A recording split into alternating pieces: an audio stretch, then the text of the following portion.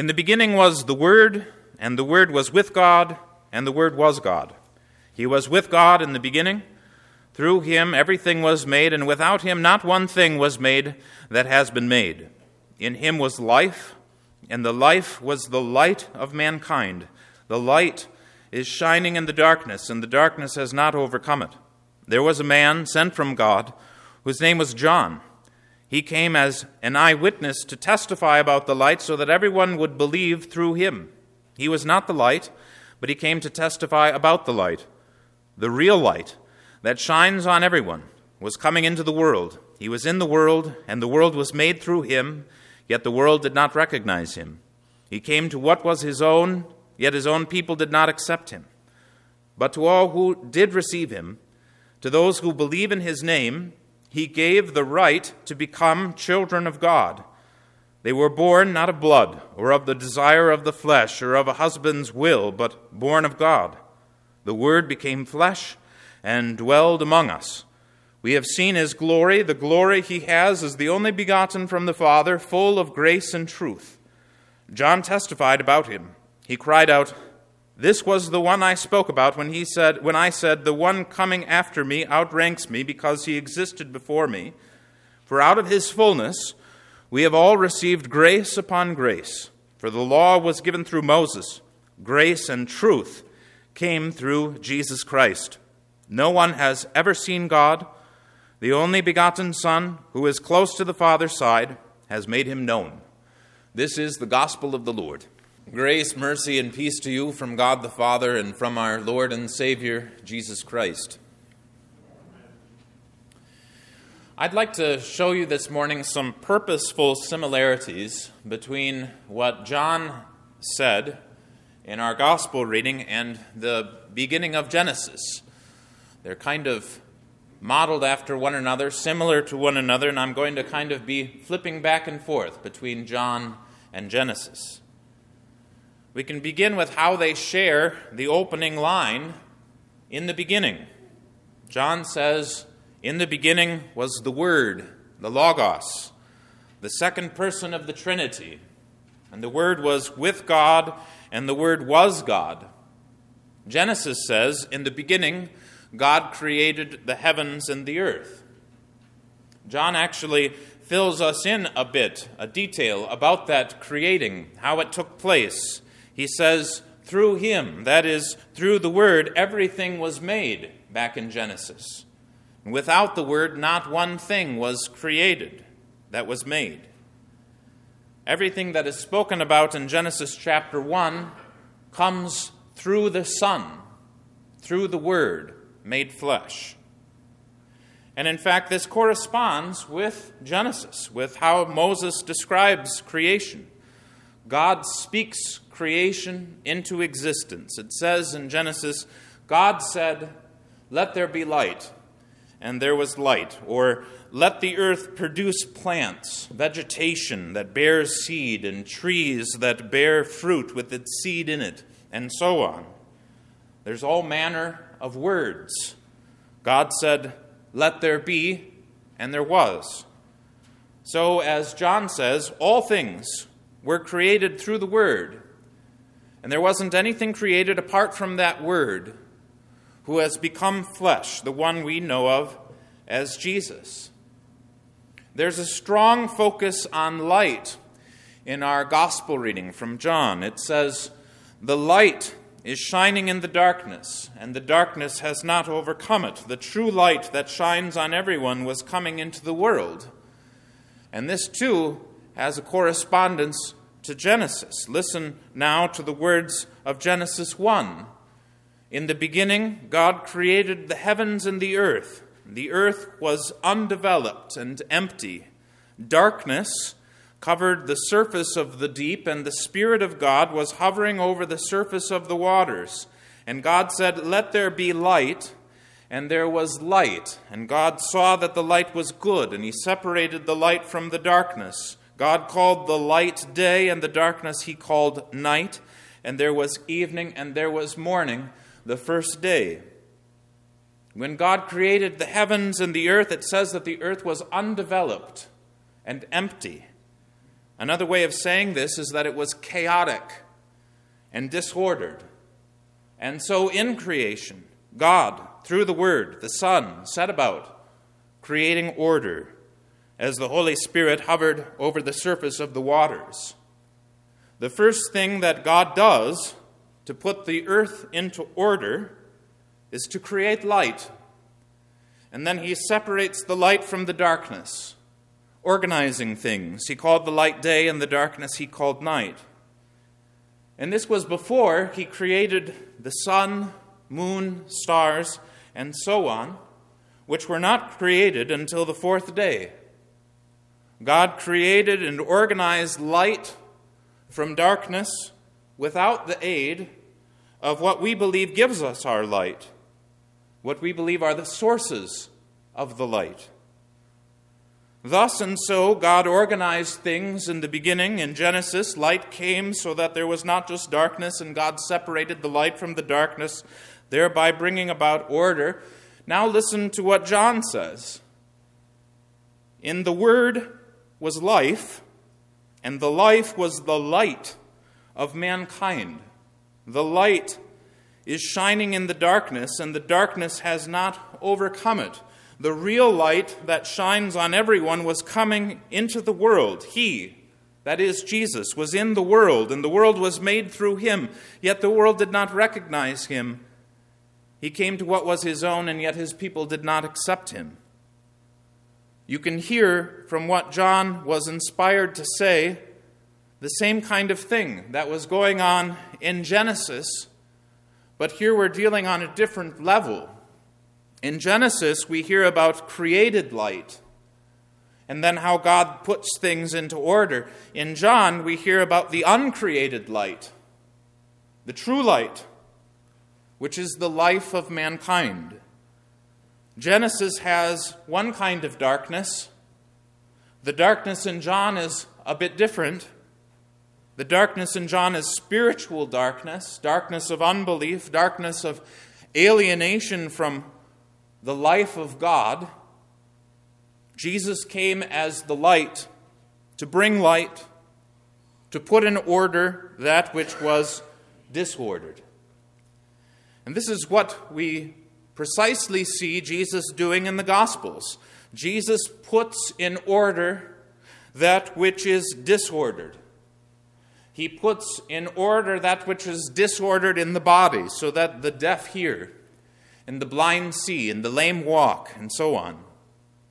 More deeply and fundamentally, Jesus heals that which is disordered in the soul. He casts out demons. He binds up the devil and plunders him of his spoil. He redeems sinners from the devil, purchasing us from the devil with his death. When John speaks of the Son of God being the true light that shines on everyone, this is really what he's talking about. The darkness is not just physical darkness. This darkness is much more sinister. It is the darkness that would bring about the death of Christ. God sent his Son to rescue us from the darkness, and he rescued us from the darkness by plunging his own Son into the darkness. And this separates us from the darkness, putting in order that which is disordered. Now, the way that God does this recreating, ordering, life-giving work in Christ is unusual. That is to say, it's not by normal means. The normal way for disorders to be healed is to study the laws and the principles involved for how things are supposed to work. Through normal, natural means, doctors, for example, have come a long way by understanding the principles at work so that they can help the deaf to hear and the blind to see, and so on. They've figured out how these things work, and they've acted accordingly. And the normal means for making someone better morally is by laws and principles too. Teach them so that they learn what is good and bad and right and wrong, and then can get busy implementing those things. Now, there's a lot of power in the use of these normal means for setting things right. Doctors help a lot of people with the problems that they have with their bodies. Psychologists help a lot of people with problems that they're experiencing. But we always have to manage our expectations with these normal means. Doctors can do only so much. There comes a point in time when they can't prevent a person from dying. Psychologists and psychiatrists have their limits too.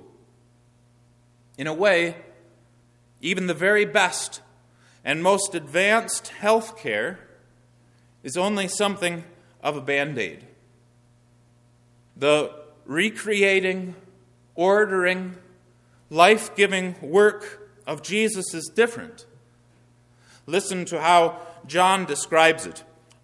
He came to his own, and yet his people did not accept him, but to all who did receive him, to those who believe in his name, he gave authority to become children of God. They were born not of blood, nor of the desire of the flesh, or of a husband's will, but they're born of God. Here we hear something unusual. The high point of what was said is that we may become children of God. And maybe you've heard this often enough, so that it doesn't sound too strange. But it is strange. How can anybody be God's child? How can anybody be born as a child of God? We can't even really become different people. Even if we were to enter our mother's womb a second time to be born, that still wouldn't make us a different person. That which is born of flesh is flesh, and that which is born of the Spirit is spirit. As Jesus says in John chapter 3, in order for anyone to see the kingdom of God, we need to be born again by the water and the Spirit. And that means that children of God are born through baptism, that is then held to by faith. Christ our Lord says in the last chapter of Mark, whoever believes and is baptized shall be saved, whoever does not believe will be condemned. Paul, in Titus chapter 3, calls baptism a washing of rebirth and renewal by the Holy Spirit. There's very deliberate birth language that corresponds to what we heard from John. Those who receive Jesus, who believe in his name, have the authority to become children of God. And such children of God are not born by natural human seed, nor by any human striving, nor by any father's determination to create a child. We are born of God by baptism and faith. And that's stuff that he must do, and he must create. Such siring and birthing may sound strange, and frankly, it better sound strange, otherwise you're not paying attention. Literal children of God are born through baptism. Entering into our mother's womb a second time is at least something that we can visualize, even if it's ridiculous. There's no visualization of this birth that Jesus talks about except a childlike acceptance of faith. Jesus says, I'm born again. Jesus says it is a second birth by water and the Spirit. Jesus says that whoever believes and is baptized shall be saved, but whoever does not believe will be condemned. Jesus makes it so that I die together with Christ in baptism, and therefore I will also be raised as Christ was raised. Although this be strange, it is God's prerogative to do things the way he wants to do things. We might want God only to work in ways that we pre-approve and understand. But what would that make us, actually, in relation to God? Wouldn't we really be the ones who are God, telling him how he has to do things? If we don't understand something as well as we like, or it's mysterious and we don't like that, then we just dismiss it and reject it, ignore it. Let me mention something else in this regard that's already come up. God created light on the first day, and he separated light from the darkness, and he called the light day, and he called the darkness night. And there was evening and there was morning that first day. And yet the only sources we know of for light weren't created, weren't further organized by God until the fourth day. How could that be? How could there be light without the sun, without the moon, without the normal means for light? In fact, I can't fully visualize what that first day must have been like. I can't visualize a day with light without the sun, without a source of light. But that's okay. What so often happens, though, is that pseudo-intellectuals, whether these pseudo-intellectuals have advanced degrees or haven't even graduated high school, pseudo-intellectuals will rise up and declare Moses an idiot, the Genesis account a myth, and the only so-called proof that they have, that they really have, is that if they were God, they wouldn't do it that way. They would have made light on day one, you see. Or they wouldn't have made light on day one, you see. They'd make the sun and the moon, and then we'd have light. It's as though Moses should have caught that error while he was proofreading. Unfortunately, the same pseudo-intellectualism happens with Christmas too. People reject the Word becoming flesh and dwelling among us. Why? Because they have some proof? What proof could they possibly produce, one way or another? There is no proof possible. This is a matter of belief and unbelief. All that's going on is that they're using that big brain of theirs, and they figure that if they were God, they wouldn't go about things the way that has been described. They'd make it understandable and accessible. They wouldn't talk about being born again or death and resurrection. They'd be a better writer than the Holy Spirit. Set aside shallow judgments, petty criteria. Your thoughts aren't nearly as infallible as you think they are. Listen instead to what the Holy Spirit says through the Apostle John. In Jesus is a recreation, higher, profounder than the creation of Genesis. And it's all there in Jesus, the Word. In Genesis, the light was created. Here we have the uncreated light. The light is the Son of God, through whom everything was made. He came to bring order out of chaos, life out of death, light out of darkness. And he promises you grace upon grace, a new life, and the ability to see God. The Word becoming flesh and dwelling among us is what we consider at Christmas.